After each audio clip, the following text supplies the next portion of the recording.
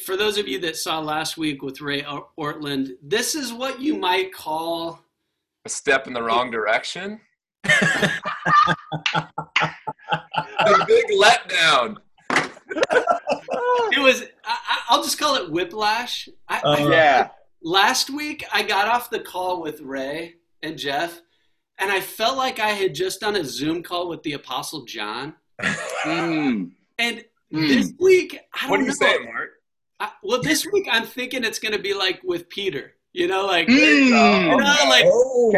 yeah. So, Yeah. hey, for those of you guys that don't know, this is Gavin Johnson and Chris Haruska. They are pastors at City Light in Omaha, and you guys are like brothers, you know, through my mom and dad. You guys, my parents have had. We were the house. We always had people living with us. We always had, you know, hosting gatherings, and you guys are two guys, you know, that I see when I go back, and love you guys like brothers, not just in Christ, but man, I feel like a connection with you guys and a love for what God is doing through you in Omaha. So I want to share all that good stuff. What we're doing here at the round table, just to explain to you guys, is we're fighting isolation, you know, that this quarantine has. We're trying to let people in on the conversations that we're having as pastors and brothers and sisters in Christ, to just encourage people. We're just having a fun conversation with people we love. So there's no huge agenda here. Just to catch up, see what God's up to. And so I want to start by just asking just give us a quick bio and backstory on you know, who you are. Just introduce yourself to our people. Go ahead, Gavin. Kick us off. Chris, I'm going to let you go first. No, I'm going to let you go first. But before I do that, I just got to get this out of the way so that we can move on to more spiritual things. But I am just struck. Dodge is Brett Favre's absolute doppelganger. Look at that. Is that not the same human being? Bro, I feel like we should ask you about your NFL career. Right? Oh, man. All right. I just had to say, all right, I'm going to think about it the entire time. Chris, Jeff, go ahead, man. Jeff, what you doing with all that Wrangler money, boy? I know, right? I was just thinking that same thing. Dude, if only. Jeff, that silver fox, boy, you got that gray for men going on. I see you. Dude. Is this part of the agenda, Mark? Is this that agenda? Everyone, strap it in. All right, here we go. My name's Chris in Omaha, Nebraska. A little bit about me. I am married to an amazing woman, Kristen. We have 4 little kids. I grew up right here in the city of Omaha, played high school basketball, met Jesus at the Harvard of the Midwest. You might have heard of it. Wayne State College, the only place that you don't have to score any number on the ACT to get in. Shout out. Love it. Then Gavin in 2012 called me to plant a church. And it sounded like a tremendously horrible opportunity to basically take a risk with a brother who I love, though, and teamed up with him, planted a church. So that's a little bit about who I am: father, husband, church planter, wannabe NBA baller, and huge Husker fan. There it is. He's close, too. His skills, he continues to work on that driveway basketball game. Gavin Johnson here in Omaha. Chris is my best buddy in the world, and we have vastly different stories, which makes our combined story pretty cool. But yeah, teamed up in 2013 to plant City Light Omaha. Been an absolute blast. So beautiful wife, Sarah, 3 little kiddos. Grew up in Waverly, Nebraska. I grew up kind of the quintessential good kid, rule follower, moderately religious guy at a Lutheran church. So it was highly, you know, a lot about moralism, not about the grace of Jesus Christ, but actually got saved out of that when I was 16 years old. Read the book of Romans, didn't understand 60% of it, but the little bit I could understand helped me see that Jesus is real, the cross is needed, and I needed a personal savior. So met Jesus then. Still weird to me that I'm a pastor, but God called me into that providentially, and here I am. So that's a little bit of our story. Chris was the rebel. I'll fill in a little bit of gaps. He was the one stealing car stereos. I was the little Pharisee. And ironically, we both got saved about the same time. And I think that's been one of the things that has been made our partnership so cool, is that we can really help communicate what the gospel means, both to the religious and the irreligious, the rule breaker and the rule follower. It's been a cool friendship. Gavin, I was at the SALT conference, and we were standing on the bleachers watching all the students come in, and I was asking Chris more about his story. And dude, it's crazy. Chris, that was so moving to me, because I grew up, going to Burke High School out in West Omaha, and you were at Omaha South, and I remember going to games down there and being like, "Oh, this isn't safe," And right. Yeah, that was your world. Dude, can you just unpack that a little bit more? Give us a little more of a window into your childhood. What was it like? Yeah. Dude, yeah. And it's just different. Like, Mark, I look at your life, and like the father you had is the kind of father I'm trying to be in my first generation of my home. Like, I want to be the dad. I want to be the dad who was the first link in the chain. So my story is, I'm a product of one night stand. Dad leaves. Mom stays. She's got her own drama. I end up in a foster home at 8 years old, bouncing around, trying to figure it out. And the story is, when you're a kid like that, no father in a home, unstable, guys, I was just looking for life anywhere, right? Like, so gravitated towards male figures that were high school coaches and thought, the coach could be the dad that I never had. The problem is those relationships are performance oriented. And so you're always trying to figure out your identity, and you're going to girls trying to figure out, is this the place where I'll find affirmation in life? And I really I was just living for me. And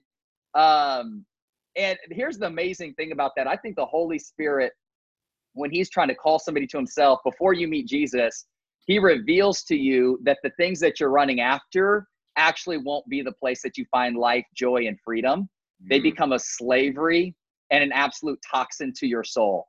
And what God was doing throughout my high school year is almost giving me what I wanted and helping me to see it is like salt water. It is drying out your soul. And went to college, found a group of guys that were in love with Jesus. I had never met a group of guys. Man, I'll be honest with you. Hey, I thought to be a Christian meant I was going to just play board games and shoots and ladders and eat fruit snacks in somebody's mom's basement. Like, hey, I don't want to be a part of that. You know what I mean? You're going to wear a weird fanny pack and tuck your jeans in awkward. That's not for me, But I met a group of Christians in college though, man. And you know what I'm talking about. The group of Christians, they were the real deal. Loved Jesus, lots of joy, but holy. Treated women in an honorable way. And when you said, hey, I'm going through something, a lot of my non-Christian friends at the time, they didn't want to know that part of Chris. But the Christian friends were like, actually, tell me about that part. Tell me about that wound. Like, let's walk through some of that shame that you're dealing with. Wow. And then pointed me to Jesus, and shared the good news of the gospel, and realized that God loved people like me, had a heart for people like me, could redeem and use people like me. And I fell in love with that Jesus. And honestly, it's, we all have our struggles even as Christians, but it was a pretty radical kind of like start following him. And so yeah, man, that's the story. It's been a bumpy ride. Family members in jail, foster homes, homeless, sleeping in cars. And yet, Mark, you get a look in now, and I just feel like I'm Ephesians 2:10, man. I'm a trophy of his grace, and now I'm just showing off that God can do some things in people's lives,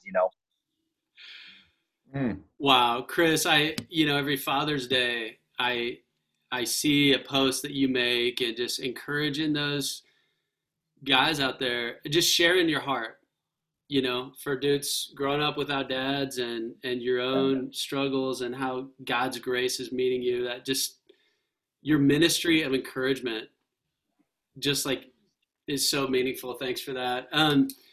I guess I want to play a little game.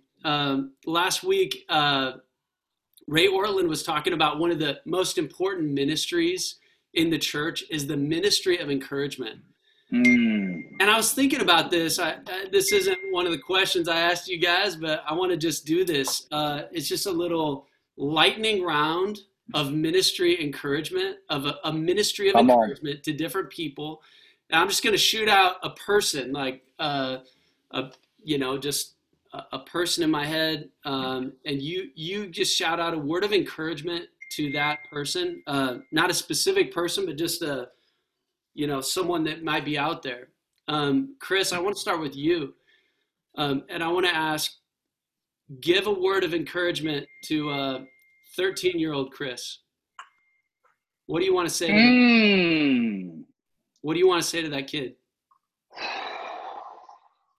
Man, I want to tell that kid is probably insecure, feeling abandoned, feeling like an orphan, feeling angry because he's been left. I want to tell that kid that God can adopt him into a forever family.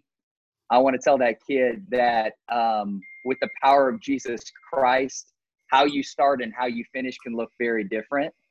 And I want to tell that kid that he doesn't have to be anything more than he is, but his today scars will be his tomorrow stories, that he'll be able to boast in, and that this is not a wasted season, but that sometimes the Lord takes people to really broken places to lift them up as trophies of his grace.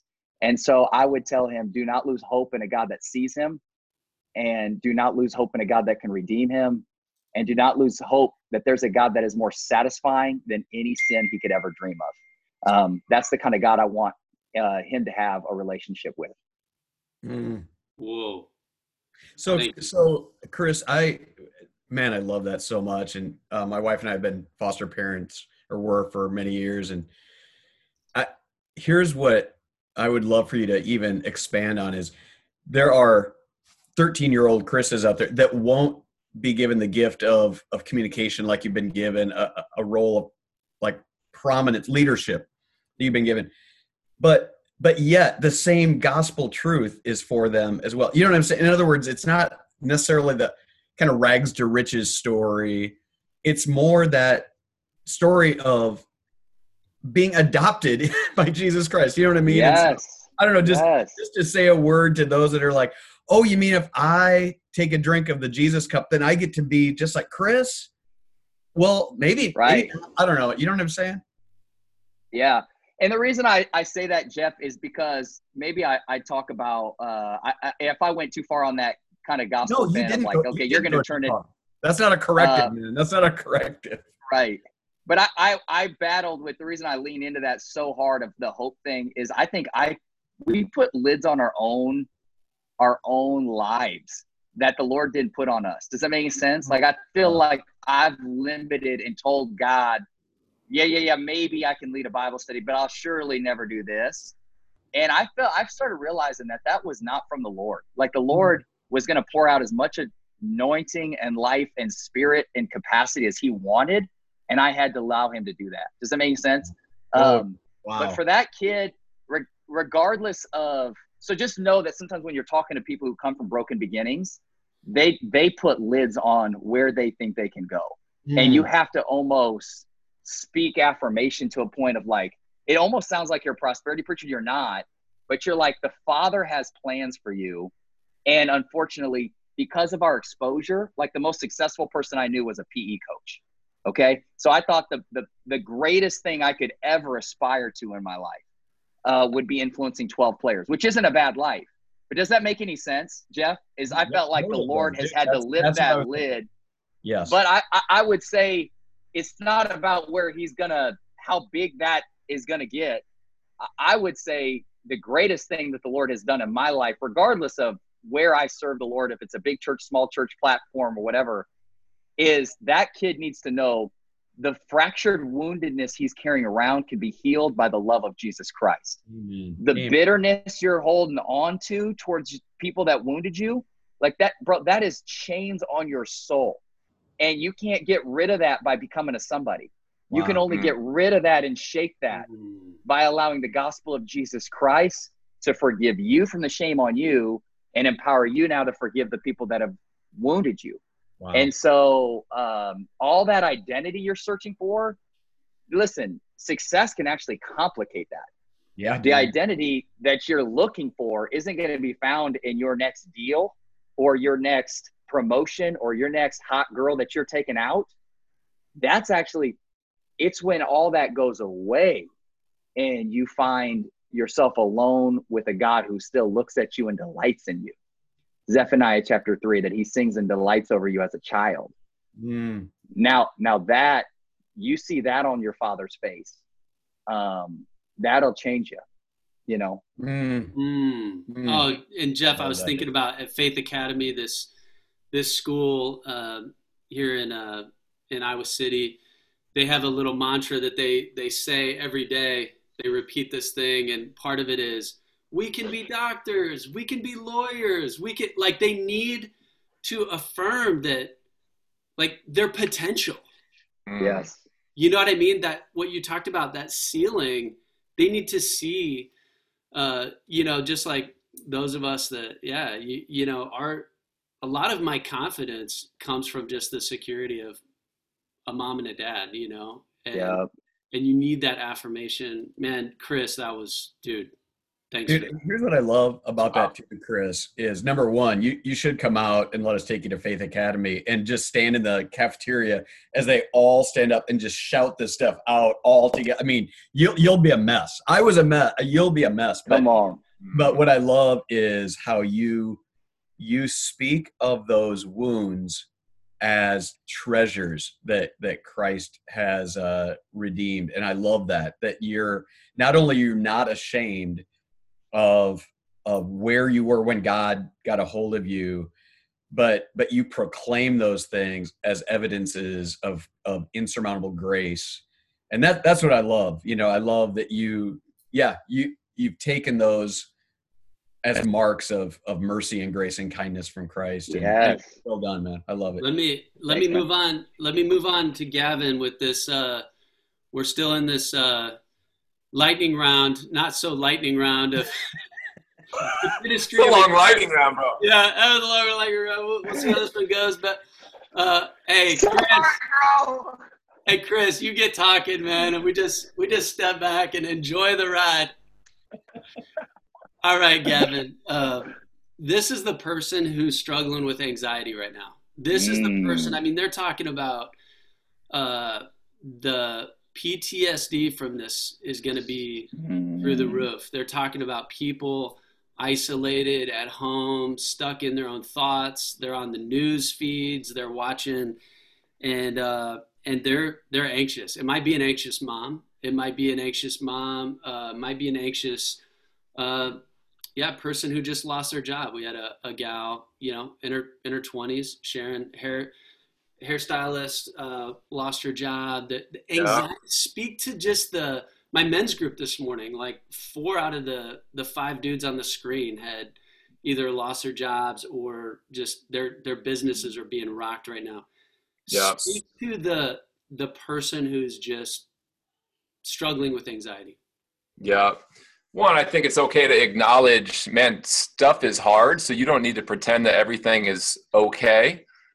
What's not okay is when that voice of anxiety becomes the predominant voice and actually becomes the Lord over your emotions, the Lord over your outlook on life. Anxiety is a horrible Lord, but fears are real. So one, you just got to give yourself grace, acknowledge it's okay. You should feel worried. You're a dad. You don't know where your paycheck's coming from.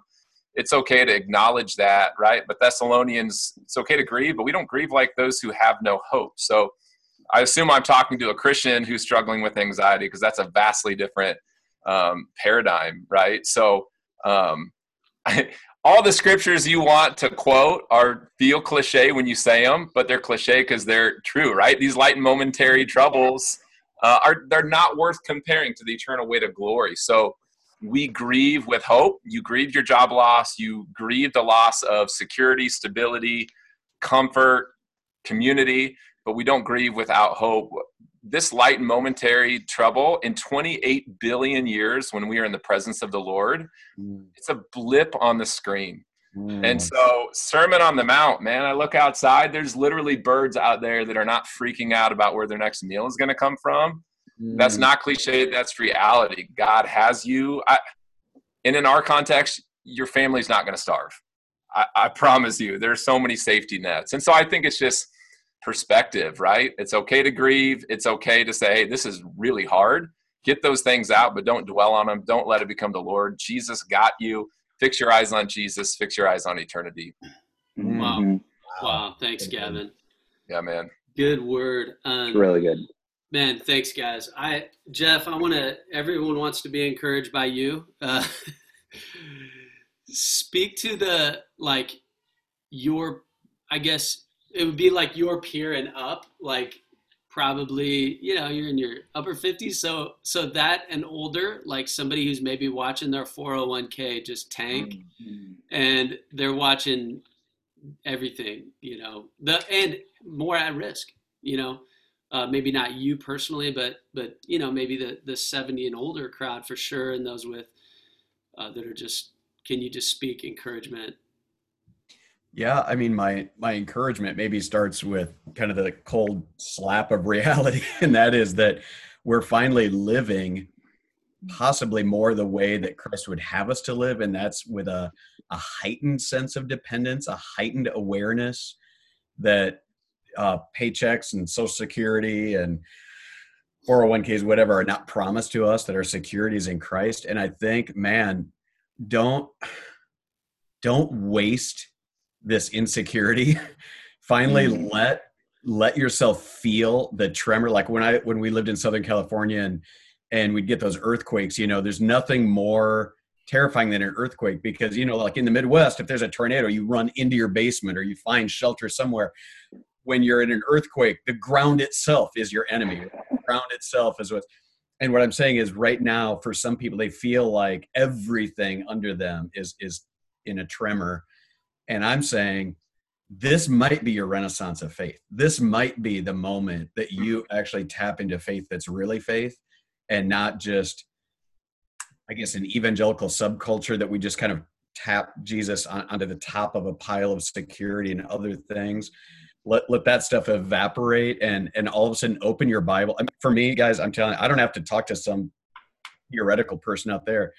For me, at least, things like the Lord's Prayer and Psalm 23 have become a bedrock of my faith in these last days. Wow. Going back through and re-praying some of those first truths have tapped me into a first love for Jesus. Because I'm more like you, Chris, the rotten pot smoking kid that comes to faith in college. Some of those first truths when I was a freshman in college and are like huge to me all over again. And so I'm saying, man, don't waste this moment. If you've got gray hair like me, open that Bible, find a different translation, do something to awaken first love in a way that maybe you've not been able to. And man, find security that may be your first taste of true security. Jeff, what's your word of exhortation to us as young pastors? I mean, Chris and Gavin, it's a privilege to partner with Jeff. I feel like we're getting the best version of Jeff, just all the years of experience and now, wisdom of age, but also the energy of youth, and just like exhort us like how to pastor through this pandemic. Yeah, the biggest thing, Mark and I were talking yesterday, and this metaphor came into my mind of this nursery school rhyme, Humpty Dumpty, falling off the wall. And here's what I feel like. I feel like right now, the evangelical church, some within the evangelical church and some young leaders had this beautiful Humpty Dumpty, the way we did things. And man, wasn't it remarkable? And that Humpty Dumpty just came crashing down and just shattered all over the ground. We can't do church the way that we were doing it. We can't keep this form of what we thought. But a lot of people are like desperate, like, quick, glue that thing back together. All the king's workers, all the king's men, come in here. Let's put Humpty Dumpty back together again. And the reality is you can't, it's going to look weird. Its eyes are going to be all distorted. All over, Stop doing that, because it might be, guys, that Jesus is finally saying in a Revelation 2 or 3 kind of manner, like knocking on the door saying, hey, I'd love to come back into you guys. I haven't been there for a while. I don't know if you noticed, I'm outside the door. I'd love to come back in and sup with you and fellowship with you. But maybe the thing that Jesus has been wanting to do is tear some of our Humpty Dumptys down, not so that we can frantically put them back together, but so that we could rethink, man, I wonder if all that I was busy doing is exactly what I should be doing. I wonder if the way I've been leading is the way I should have been leading, rather than trying to reconstruct everything the way that it used to be when I felt like I was firing on all cylinders. Is this the Lord of the church, the true chief shepherd, the high king, the lead pastor of our churches? Is he actually knocking on the door saying, I think you guys should maybe spend more time on your knees and asking, man, what is the Spirit saying to the churches? What is Jesus saying to his church now? Rather than clamoring to just reconstruct what we thought we ought to be doing. Man, this morning I was in, and you guys, we got you as guests. They can hear me anytime, but I was praying through Psalm 42 this morning, and I am praying, the way that David prays in that Psalm, as the deer pants for those water sources, so my soul longs to be.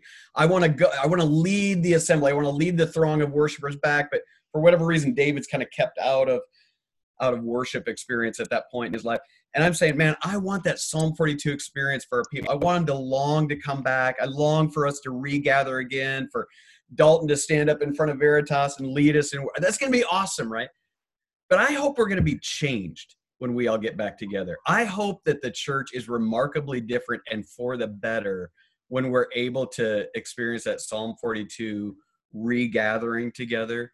And I want to have ears to hear what we're supposed to be learning. I don't want to waste this moment. I want to hear what Jesus is trying to do to his church. So that would be my encouragement, young pastors, is listen to the Spirit. Let Jesus rule his church and see what he's got for us. Yeah.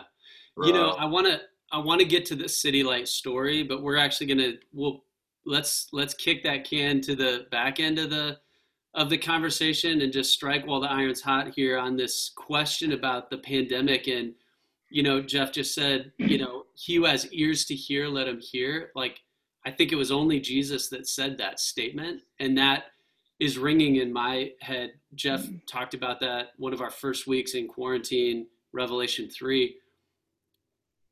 Lewis talks about how in our suffering, God, it's like he's holding a megaphone. Mm-hmm. What is he speaking to you, Gavin and Chris? I mean, and I want to answer the question in three parts. It's like you personally, you as in you, City Light, and then you as in the church. You know what I mean? What do you think God's speaking in those kind of spheres of starting with yourself? Go, G. Well, first off, if Jeff could just keep talking, that would be worth the price of admission. So I just want to acknowledge, I feel like that was a prophetic word. And man, thank you just for saying that. Put words to thoughts I think Chris and I have been feeling and sensing with our team and all of that. So I don't know. I think, even on a personal level, because you asked us to start there, like, how is God speaking to you? I'm going to speak in regards to like pastoring and leading, as well as my own walk with God. But one of the things we've done is we've got a good sized staff team, and 80% of what we used to do, we can't do anymore, right? The Humpty Dumpty's wall came down. Well, on an organizational level, we got to keep them employed best we can. So we're just reshuffling the deck. What are some ways that we can run at this flock and steward this mission? And it's created some pretty cool innovation that is actually a move towards simplicity, not complexity. So very simply, we divided up our member list and our regular attender list, and we're just calling everyone, making sure they get a call at least once every other week to check in. And I will say that I have felt more like a pastor in the last 3 weeks than maybe I have in a long while, because it's First Peter, shepherd the flock. Like, as I pick up the phone and just say, hey, how are you guys doing? How has this affected you? And how can I pray for you? Those three questions have opened up a door into people's real lives that I just haven't had unless people are in a crisis and they come in for counseling, or I do a member interview. So one couple I call, and they've got an adult son who is struggling with some mental illness, and get to pray with them, all of that. The very next day I get a call back, hey, he's suicidal. What do we do? I mean, just down in the weeds shepherding. Just, I don't know. There's no playbook for this. Let's pray. Let's discern wisdom, and really entering into people's stories in the season has been beautiful. So in so many ways, it's really shrunk our church. I don't know, Chris, if you would agree, but it feels like we're probably more connected. There's less programs, and we were program lean anyway, but now there's really nothing. It's just people and relationships. And part of that has been refreshing. I'm like, I don't know if I want that to change. I don't know if I want to go back to quote unquote normal. What if we just care for each other and love people? We still need to preach the word, have an evangelistic ministry, but this feels like church in its sweetest form. Yeah. The outreach ministry has changed too. I think our buildings right now are giant food pantries. It's incredible, you guys. It's been amazing to see people respond with generosity. I think people that are relatively unaffected have a sense of stewardship behind that. They know it's not just for their comfort. They're blessed to be a blessing, and they know that. And so it's been amazing. People backing up. I don't know where they get this stuff. They got like pallets of peanut butter. I think they're robbing Costco. I don't know.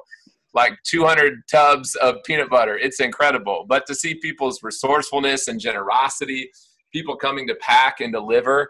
At our Midtown location, it's a little more under-resourced of a neighborhood. We put flyers out door to door and just said, hey, there's a church here that loves you. We care about your practical needs. If you need anything, let us know. We got a food pantry.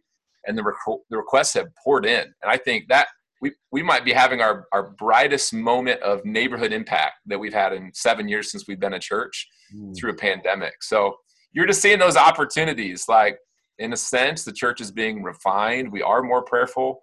We're more purposeful. And I think maybe a little bit closer to what we're supposed to be. I think the church thrives best when we're in the margins, scrambling, prayerful, independent, than when we're in cruise control and comfortable. So, wow, man. Chris, what would you add, man? Well, yeah, you kind of spoke from the church, and I thought that's it. I think we've seen the church. We're just so encouraged by the church. Like, I just want you to know how optimistic I am about the church. Like, we are not discouraged in any way. I think Gavin and I are like, we're seeing mercy ministry. It looks like the book of Acts. So I've been reading through Acts, and it just says, there was no needy person among them. As for as many who are owners of lands and horses, sold them and brought the proceeds of what was sold and laid it at the apostles' feet, and it distributed to each as any had need. And I love that. That's what the gospel does. It reorients it from me to, listen, I'm a steward of God's grace, and it's about the whole family. And even those who don't have in our community, we're going to show them mercy and undeserved grace. And so I love that we're seeing the spirit of Jesus that was active in the early church happening in our church. Like, city groups, Gavin and I have been on city group calls. We're popping into these communities, and people, listen, the method looks different, but the mission of connecting and being disciples that live in community is happening right now. Love that. So I'll say one more thing, Mark, just for me personally, one thing I felt like as an evangelist, like, strike while the iron's hot. Like, you might have seen little things I'm doing, just like sharing my personal testimony on Facebook, challenging our whole church to do Jesus changed my life, and just take a video and throw it up. I'm interviewing people that I know just like this, just as a means to share the gospel, because I believe there's an awakening, a spiritual hunger, an understanding that idols are not honestly that secure. Like you said, Jeff, you're kind of standing on, if your 401k and your job and your sales bonus fourth quarter was going to be your little thing that was really the foundation, and you sprinkled a little Jesus on it, guess what? All this got exposed. And so, man, listen, I love it. I love it. I don't think God's going to waste it. And I think God knows what he's doing in the hearts and the minds of his people. So get this real quick. I'm going to drop this word out of Acts. Peter and John get arrested. The angel of the Lord comes to them in verse 20. Chapter 5 says, go and stand in the temple and speak to the people. They just got arrested. So you would think now's not the time to go and speak about Jesus. All right. We're in the middle of something. We should be quiet and nervous and fearful, and we should just be chilling and try to figure out how to do better online stuff. No, he says, go stand in the temple and speak to the people all the words of, I love the NIV, this new life. ESV says of this life. And I just felt like, listen, that's what they did. They just went and made noise for Jesus. And this is right on the back end of the church talking about how they're distributing all of the mercy needs. Everybody's getting fed. So, man, I'll just tell you, Mark, I just feel emboldened to be bold in my proclamation of the gospel of Jesus Christ, to bring hope to sinners, forgiveness to sinners, and sustaining grace to the saints. And I just will continue. I just feel emboldened to go to the temple. And right now that looks digitally.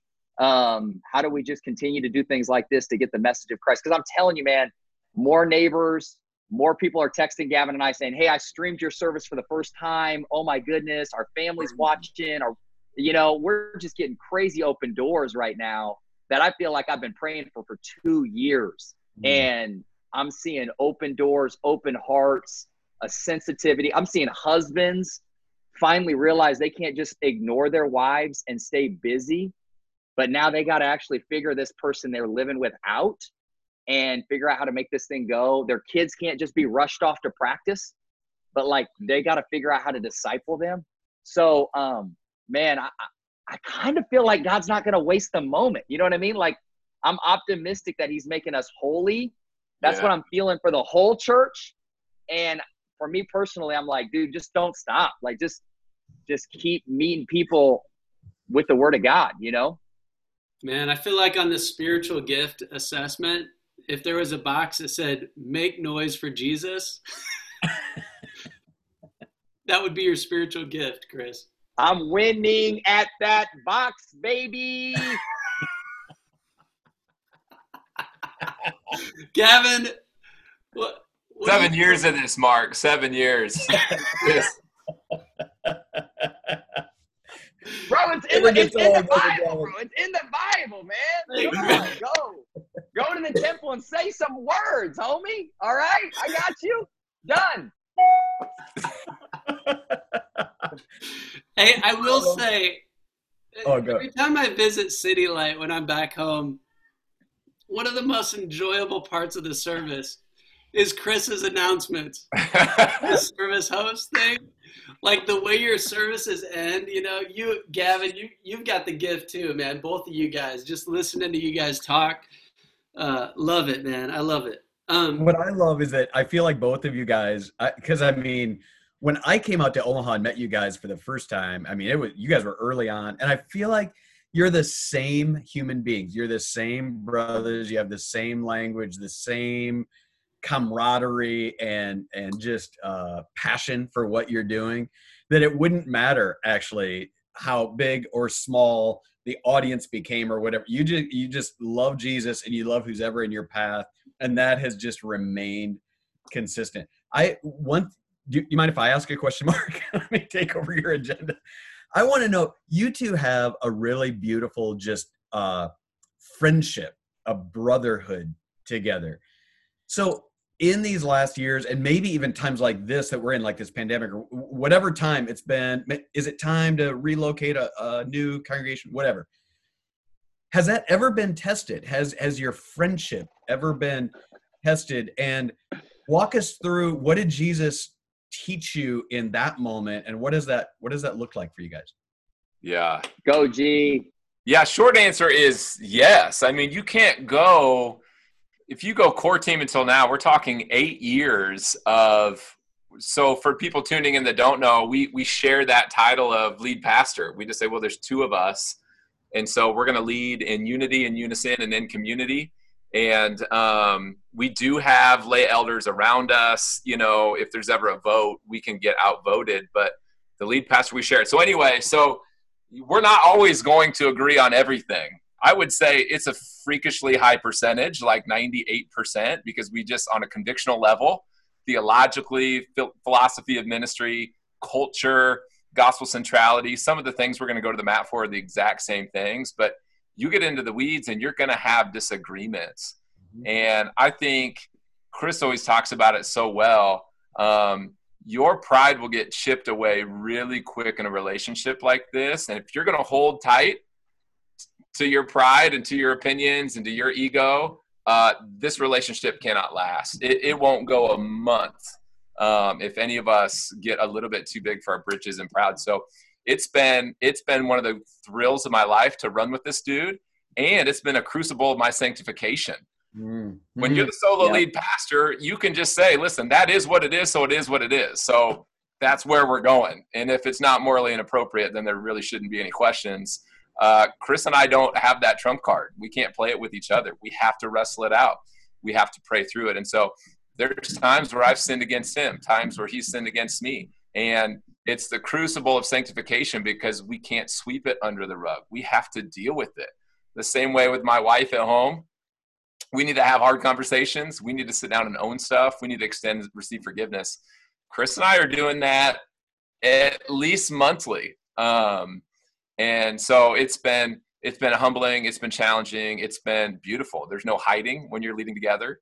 And so it's been the thing that we took our staff out there the last couple of years to hang out with you guys. And we do our little take the hill thing with the guys on our staff team. And I think one of the biggest things that all of our staff walked away from was just your humility. I mean, just we get that. Like as much noise as Chris is making, Chris, you're a humble man, and Gavin, your humility to say, hey man, people are going after the next biggest and baddest cities and urban centers, and man, what about rural Nebraska? Like, who's got their eye on that? And your humility, like, in so many different ways, I see that modeled. The way that you guys have let go of your kingdom in Omaha, your kingdom, like letting, city like Benson and the other churches, like you planted a church like a couple miles away from home base, Yeah. Like what? A couple of them. Yeah. And I mean, that takes some serious, just open-handedness and humility. What is that your secret sauce, Chris? I mean, what, speak to that, man. Just it's gotta be, when you were going through the questions, and I think this was kind of up there, I think Gavin hit it. Like, if you don't have a humility before Jesus and before others, like you cannot run with a tribe. Does that make any sense? It's almost like you can be Russell Westbrook or James Harden and be the solo baller, but Steph Curry created a different culture where he's like, listen, I want Kevin Durant. I want to keep Draymond Green. I want Klay Thompson, and we're going to win, but we're going to do it together in community. And I felt like, I think the thing that's been helpful, I just want to backtrack real quick on with Gavin. Gavin is this crazy high character guy off stage that I respect. So that's got to be there. But Gavin is also just a gifted communicator, preacher, teacher, leader. I respect the way he leads his family at home. He's a missionary to his neighborhood. I don't know too many preachers that are as gifted as Gavin who are also baptizing, 6, 7, 8 of his neighbors every summer. I mean, just crazy. So what I'm saying is, to me, it's a tremendous honor and joy to have a guy like that. And you got to remember how this started. Gavin was the lead pastor. And, 6 months in, he looked at kind of me and said, Chris, I think you're pulling weight. I feel like you're an equal owner. I want to share this title with you. And then I've seen Gavin consistently give away leadership. So, hey, young preacher, I'm going to give you the stage. Hey, listen, young church planter, you can go anywhere you want and you can take any staff you want. Like, just Jesus, whatever's best for your church, Jesus, whatever's best for your kingdom, Jesus, whatever's best for this city. Like, Jesus's agenda has to win. And I really feel like Gavin's lived that out. And he oftentimes says, like, listen, it's not about Gavin Johnson and what I want for City Light Church. It's about what Jesus wants. And so I'll submit to the elders and I'll roll with it. So I think that humility comes when you have a really big king named Jesus Christ, and he's a lot bigger and better than you are.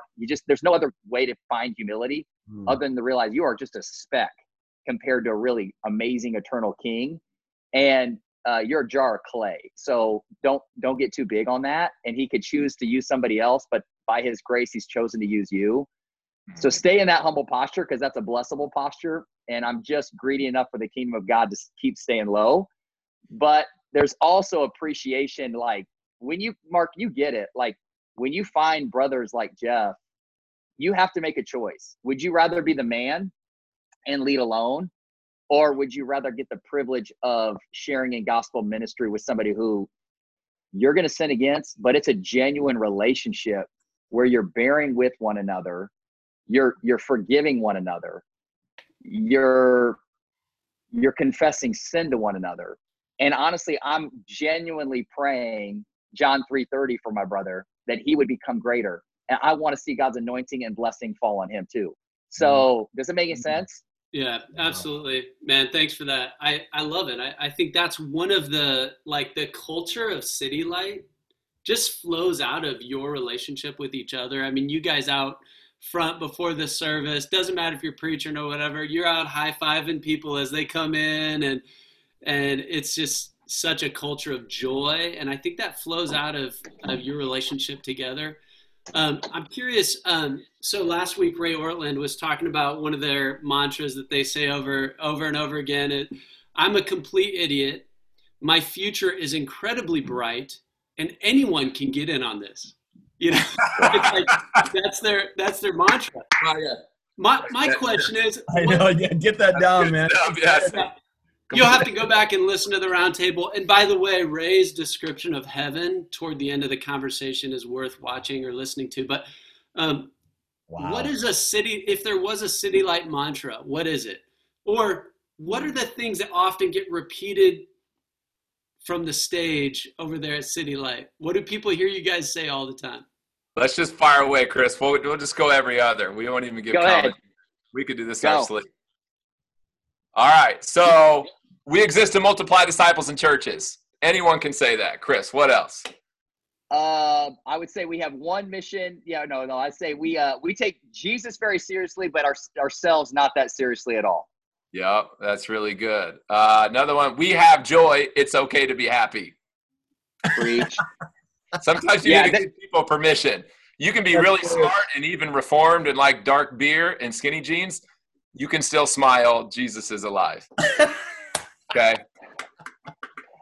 I'd say there's a lot of angry Calvinists out there, isn't there? Yeah, we are reformed big Jesus guys, so we got a lot of people in our tribe that are just generally pissed off, and we're like, hey, God predestined you to be joyful, brother. So smile.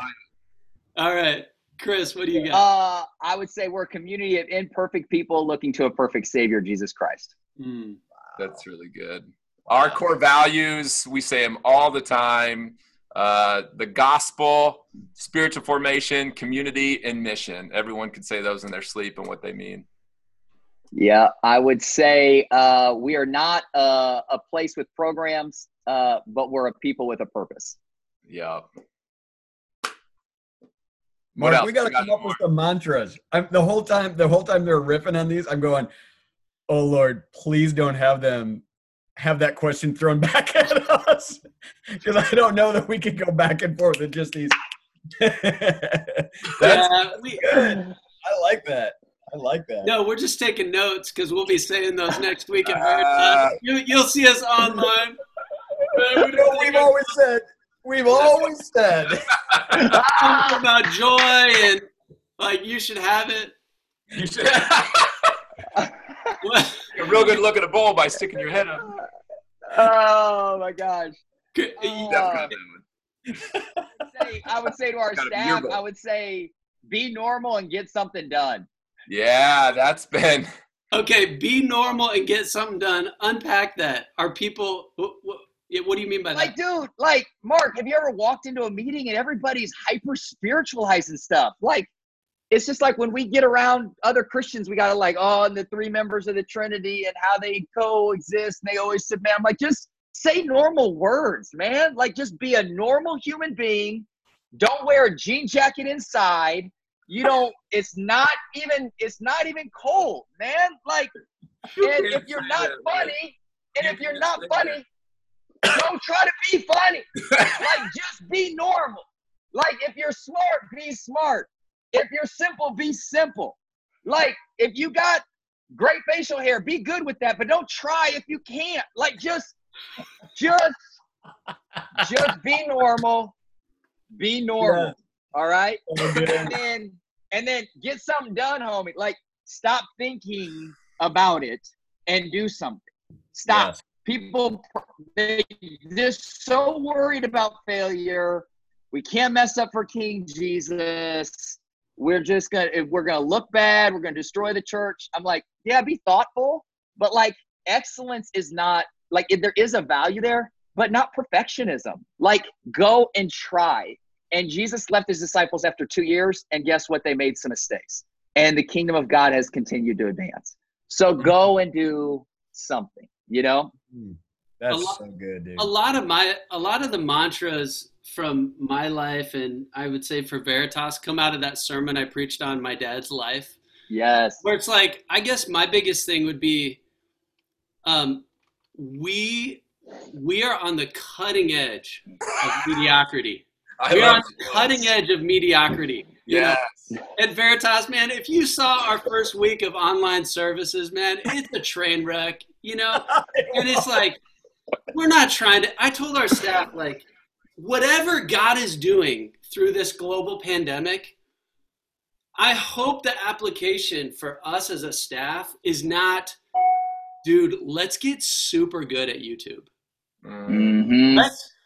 Let's become YouTube celebrities. I mean, Peter says, Paul in Acts 20, you mentioned it earlier, shepherd the flock that is among you, not the global, like, we're not trying to be pastors to the globe. Like, right.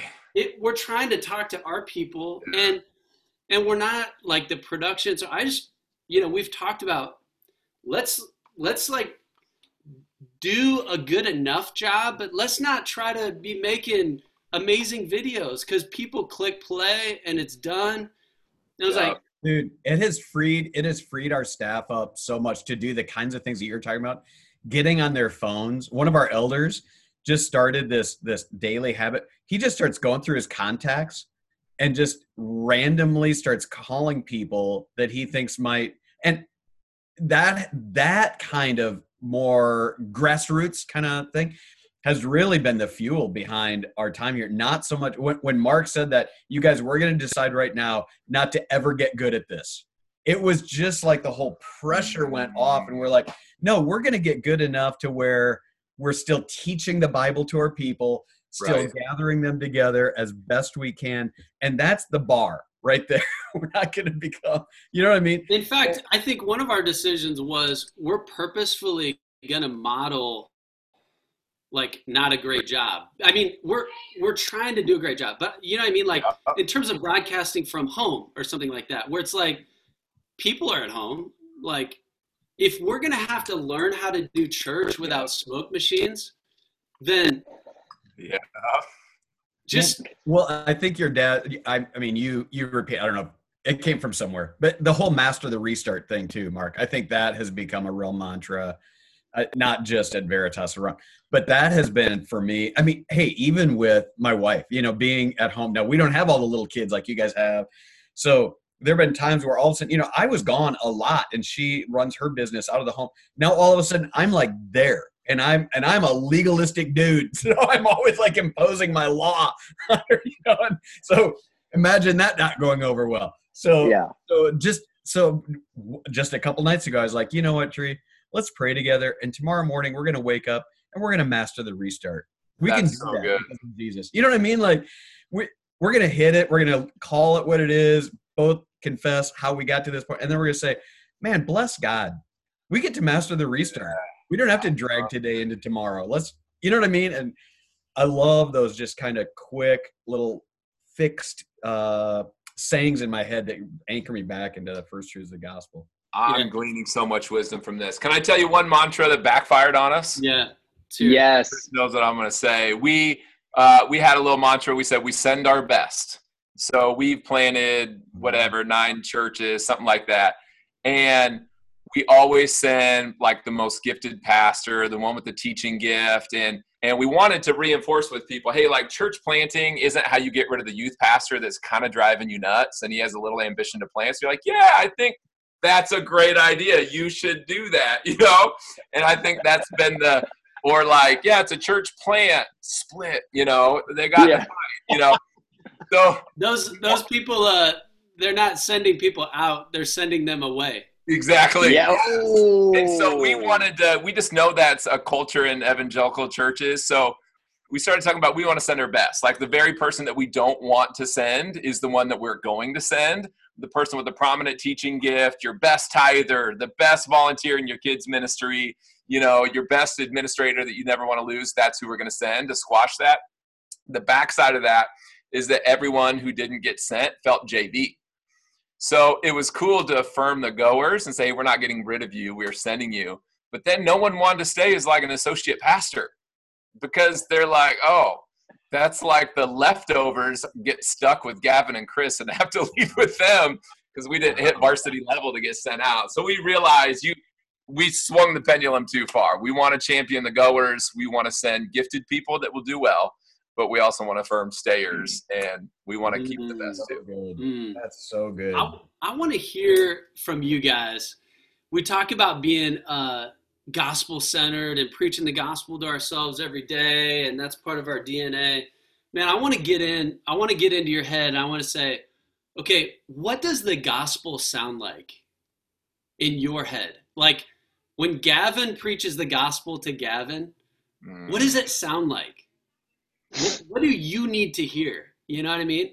Yeah, that's really good. I think one for me is just knowing that I was saved by grace and I'll be sustained by grace. And so it's like you get into the Jesus camp by grace. Every Bible-believing Christian is going to affirm that. But the hard wiring of our heart is religious performance. And that doesn't get detoxed at conversion. That has taken me decades to start to rewire my operating system, and I still have to do it on the daily.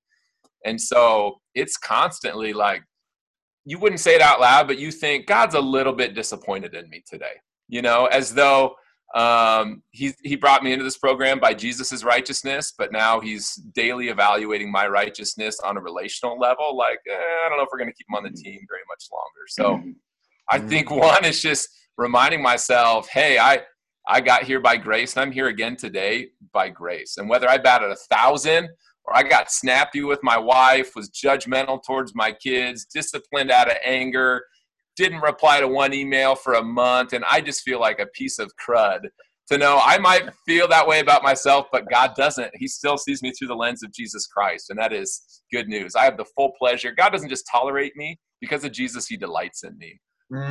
That's so good. That's where it has to hit my heart on the daily. Amen. So good. Chris, what about you, man? Yeah, I go through a Rolodex, like just different verses. So like I go down to like, there's no condemnation for those who are in Christ Jesus. I do condemn myself. And it's funny for like exactly that, Gavin. It's like, I should have sent that email. I should have called that guy. I'm sitting in condemnation because I didn't text him back. But I knew if I text him back, then my wife's going to be frustrated because I'm on my phone. And I feel like I'm going to lose. And I had to choose somebody. But now I chose the right one to be with my wife. But now I'm sitting in condemnation. And I tried to choose the right one. So I have to remember there's no condemnation for those who are in Christ Jesus. All of the like, in this season, it's so hard because I hate going slow. I hate it. Second gear feels like purgatory, and I can't wait to get out of purgatory. It's like I want to break loose and run always. And so like I have to remember some of that is gospel ambition because I know the days are evil, but some of it is just a desire to produce for Jesus and feel like I'm needed to get the job done. And I have to remember that Jesus said, I will build the church in the gates of hell. And I have to remember, he says, it is finished. Jesus is not waiting for me to add to my righteousness or resume. It's done. He did all the heavy work at the atonement, and the church is his, and we know he comes back and wins. So there's no, and I think the one, like you said, Zephaniah chapter 3, I go back because I sometimes make it mechanical. Like my sins are gone. I'm adopted in. It's legally binding. I've got the righteousness. But again, is there a feeling of affection, or is this just like a cold exchange where I give him my sin and I get his righteousness? The Zephaniah chapter 3 verse where he says the Father sings over you and delights over you and dances over you. Like I have to remind myself that that's my heavenly Father. Like because I'm in Christ, I'm not, like you said, kind of like the redheaded stepchild that kind of just got in because there's a clause in there that he had to. Like, the Father loves me, and I don't have to do anything and to earn that today, and I can't do anything to lose that today. His posture towards me is rooted in Christ and what he accomplished for me. So, boom. Man, we need you guys. That is so good. My question to you now is like, what in this pandemic? It's our hope. We just celebrated Easter, the hope of the resurrection, and man, I wonder if we're not spending enough time thinking about heaven and dreaming about our life with God and the glory that far outweighs them all. You know, Gavin, you were talking about that. In 28 billion years, man, what is this pandemic going to be for our light and momentary troubles? It's, if you put it on a scale, like this momentary trouble and the weight of glory, I mean, it just tips the scales. Like, what is this hope of heaven that we're dreaming about? You know what I mean? Just what are you looking forward to? What gets you excited about your hope in heaven? That's good. You want to go, Chris? I mean, yeah, I can go. I think for me, I'll be real honest. I can't wait to be with Jesus without all of my insecurities, all my old wounds. Some have been healed, but some are still in the process, man. And I carry them around, and I can't wait for this body of death, all of my lust, all of my pride, all of that ego, all that sin, which, by the way, sin doesn't just hurt other people. It keeps you from experiencing the unhindered joy of Jesus Christ. And so, every time I repent of a sin, I feel like I get to experience more of Jesus, but it's just going to be gone. Like, I can't wait to be free from some of those lies, temptations, things I've just been carrying around. So it's the idea of being free from that stuff, and then just being in the affectionate presence of God, where there's no confusion about his posture and his love for me, no confusion about his power, no confusion about his truthfulness. There's no more skepticism in my heart of, is God really this? It's all gone.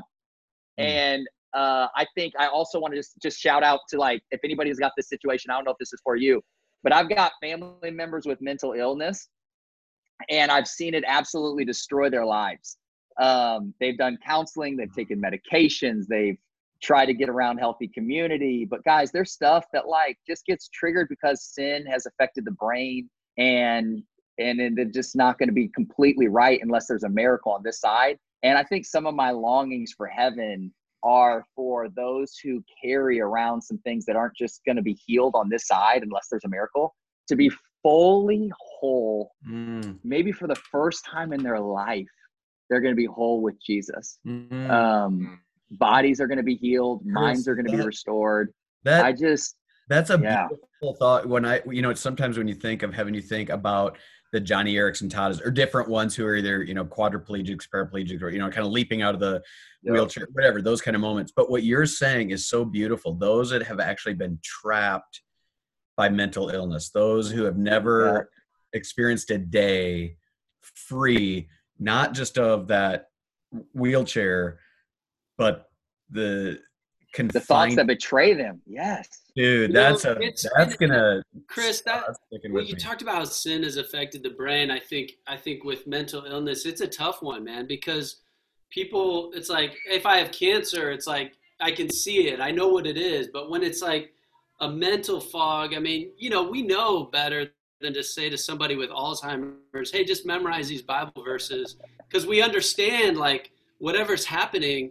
My grandma Marge, before she passed, like, the doctor was explaining it, like the blood vessels in her brain are constricting, and she's doing this and saying this stuff. It's like, but that's what's happening to some people who look fine, but are struggling mentally. And that, man, just that ache for the freedom and the glory of heaven. We had some of our friends were struggling with a child with mental illness, and he was freaking out, and they were just literally holding him down.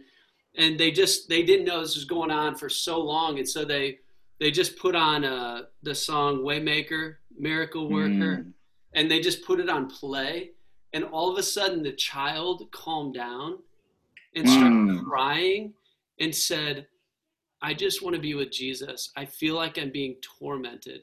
And as the song played, you know, Waymaker, Miracle Worker, Promise Keeper, the kid like came back to his senses. Wow. And it just shows like a moment of heaven, like busted into the house. And I just want to add the amen to that. Totally.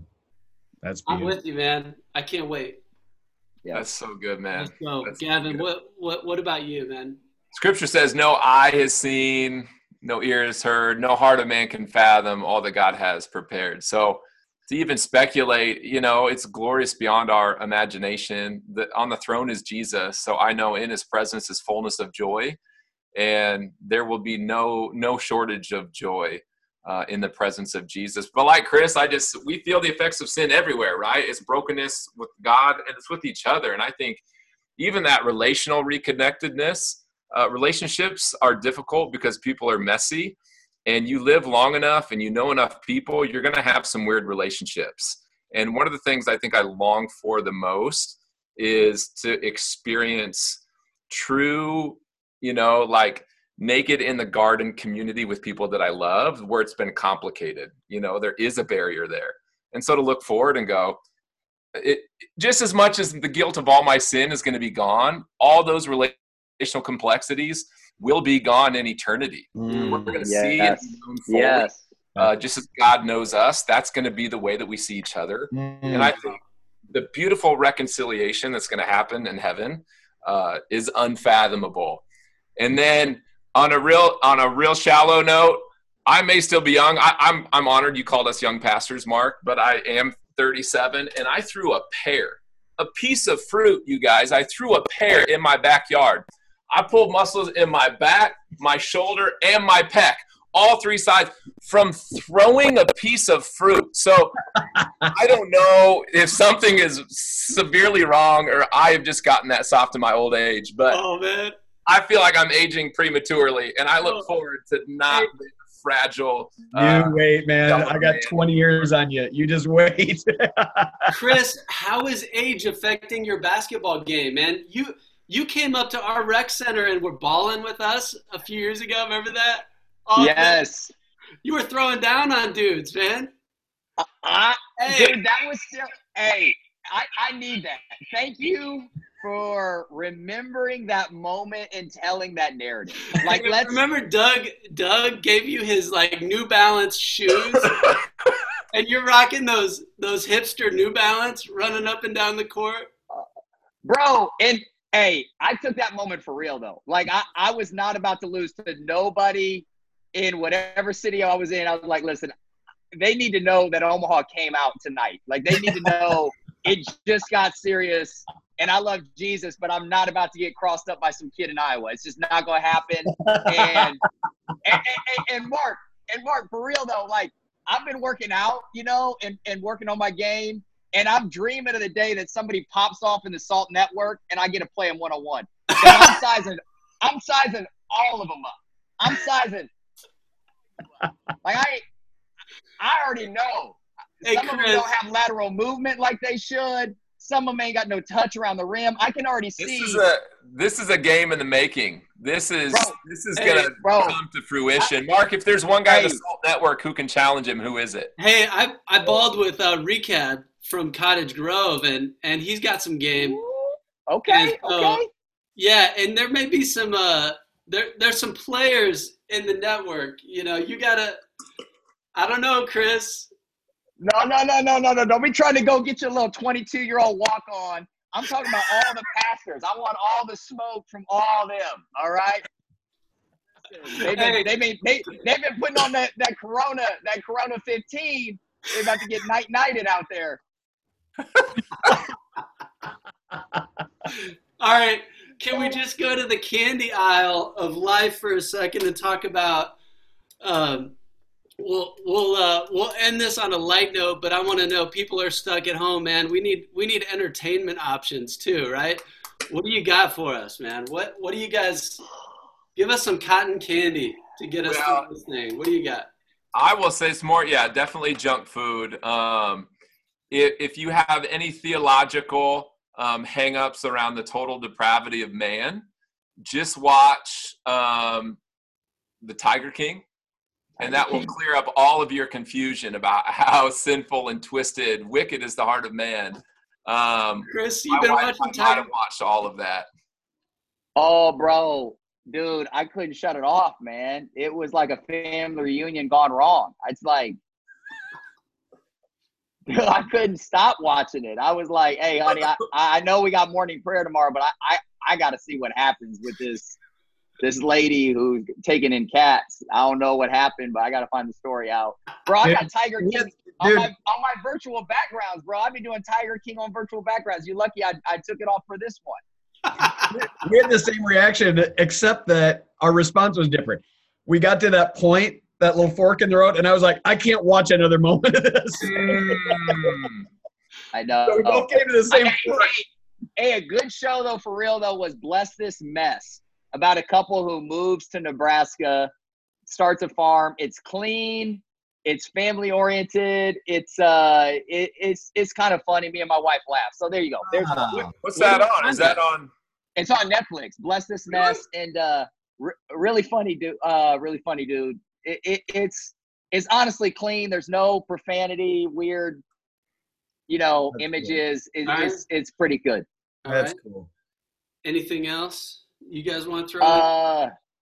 What do I say? We've been having a lot of fun. I would also give a shout out to Multiplication Monday. All of our people, Gavin Johnson started that. It's a little video podcast. So we tell stories a lot like this. Multiplication Monday. He has a really horrible joke of the day. It's like the most corny homeschool, just essential oil, like throw some on it. Here's our graphic that we hold up. My daughter colored this. We're going real. Okay. You're on the cutting edge of mediocrity, Mark. Yes. Yes. Now explain what this thing is. Is this something our people can find online? What is this? We got a little free publicity here. Bam. So every Monday, it's literally on the City Light Omaha's Facebook channel. We don't even know what to do with it or where to put it, but we either talk about church multiplication or multiplying disciples. So, Mark, I plan on having your dad on there just as a legendary disciple maker. We had one of our very first church planners on there 2 weeks ago. On Monday, Chris and I just interviewed our wives and said, what does it look like to make disciples in your home as a busy mom, needed 24/7? And wow. I think we got like 4,000 views, moms looking in just saying, oh my gosh, you just took so much pressure off me. And we're just being honest about how messy our home life is and how challenging, and just throwing out some nuggets of wisdom from our wives. Can you give us one quick nugget that came out of that? Wisdom for moms, dads at home. What was you got a word? Chris's wife had a good one. She just said the word that just tattoo into your brain is the word grace. You need to show yourself grace because you're doing better than you think you are in this season. You need to show your kids grace because they don't come out of the womb fully discipled Christians. I thought that was really good. And then Chris, my wife, had a little nugget at the end because we just said, hey, one parting word. And what did she say? It was money. Something like, just don't miss this moment. Like everyone's kind of holding on, like just living for the finish line. And she was just like, we're going to look back and say, these are some of the most formative and memorable years, this time of pandemic, everyone's at home. And so sort of seize the day, seize this moment. You're not going to be perfect, but you're making an impression. So pay attention to that. I thought it was really good. Yeah. Good word. Good word. If I had to sum it all up, I would say the word was kind of lower your expectations for yourself, show yourself grace, but double down, as Sarah said, double down your intentionality of discipleship. Yeah. So now you're seeing sin. You can actually parent to character. You can create shared experiences. You can press in the gospel. You can you're seeing their strengths lived out. You can champion them. So kind of lower expectations. It is what it is. It's a crazy season, but double down intentionality with discipleship. It was good. Awesome. We got kind of the elephant in the room is Jeff's Tiger Hawk and the Husker hat. Hey, Chris, you got anything to say about that? It's been a real unfortunate run. and we had.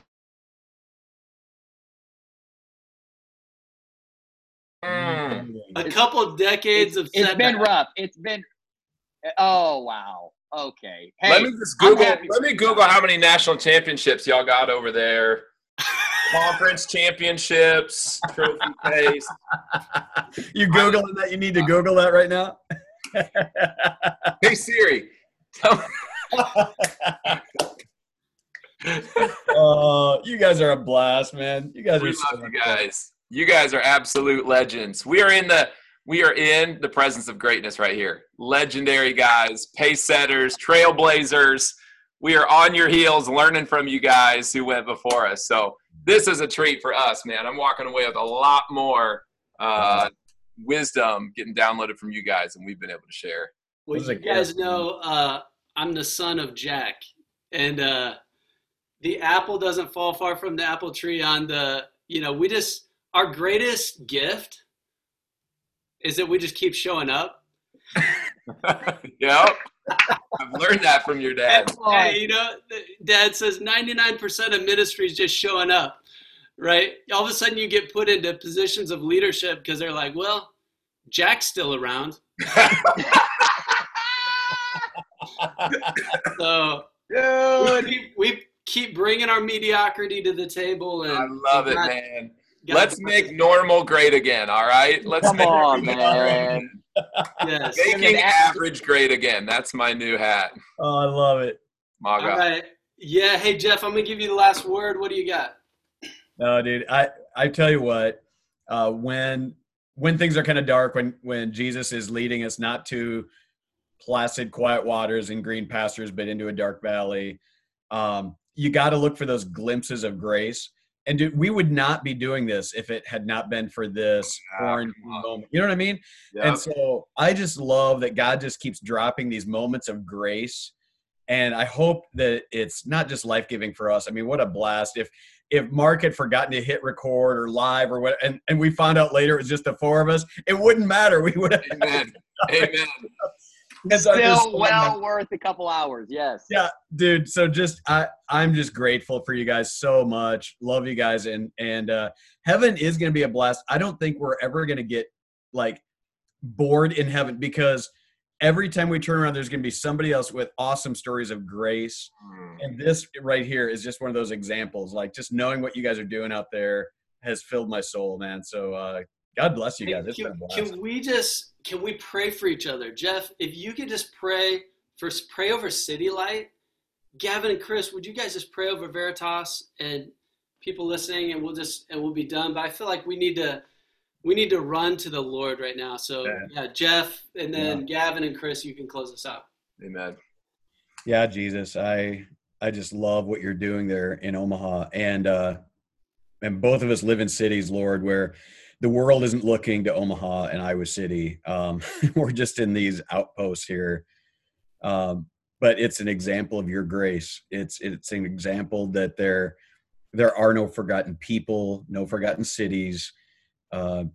Jesus, when you died and rose again, you had us in mind, and it blows our minds. I just pray that your Spirit, Lord, would fill the sails of City Light, that Gavin and Chris themselves would feel a fresh burst of wind from the Spirit to take City Light in fresh new directions, explore new territories, expand the boundaries, and Lord, that would be from you, that they would find themselves being guided and pushed along, and that they would have these exhilarating moments where they realize that neither of them have their hand on the rudder. Man, it's just you, Lord, just doing it for them. And it would be exhilarating, and that people would be along just for the grace that you are blowing into the sails. So love these guys, Lord. I'm grateful for them. And may this be like a shining moment for your church. When everything else gets stripped away, Lord, that City Light would find that this is a time of renaissance, that fresh things would happen because you're all over it, Lord. Yeah, amen. Yes, Jesus. We pray for Veritas, God. What a bright spot in their community, God. It's been an absolute miracle to watch them grow and expand and multiply. And God, it's just a joy to sit here, a part of the Big C Church with two brothers who or just very simply teaching the Word of God, shepherding your flock, shining light on the good news of the gospel, and to see it be so fruitful. I pray the same for them, that in this season, in very ordinary, simple ways, that people would see the extraordinary glory of Jesus Christ and his gospel in Iowa City, in the whole region. God, same thing. Would you, in this season, not actually decrease the church, but increase the influence and the purity of the church? Would you root out the idols in their congregation, in both of our congregations?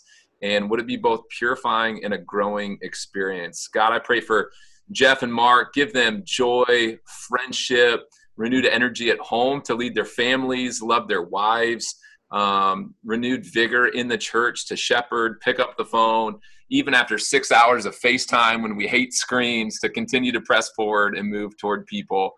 And God, I pray that the Huskers would absolutely dominate the Hawkeyes next year, like just obliterate them. And so we pray for your special grace for that. Feel bad for Iowa, but we need to stick it to them. So, Lord, we love you. You are so good. We praise you in Jesus' name. Amen. Amen. The Lord Let hears me the praise pray. of his people.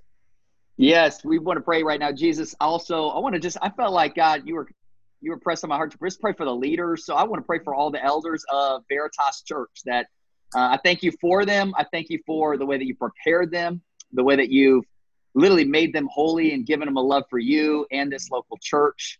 I want to just pray that they would have unity, that they would have a love for your people and your church, that they would not lose heart as they lead through this season, but that you would strengthen their affections for Jesus all the more in this season, to strengthen their affection for this local church, bond them and knit them together as a family.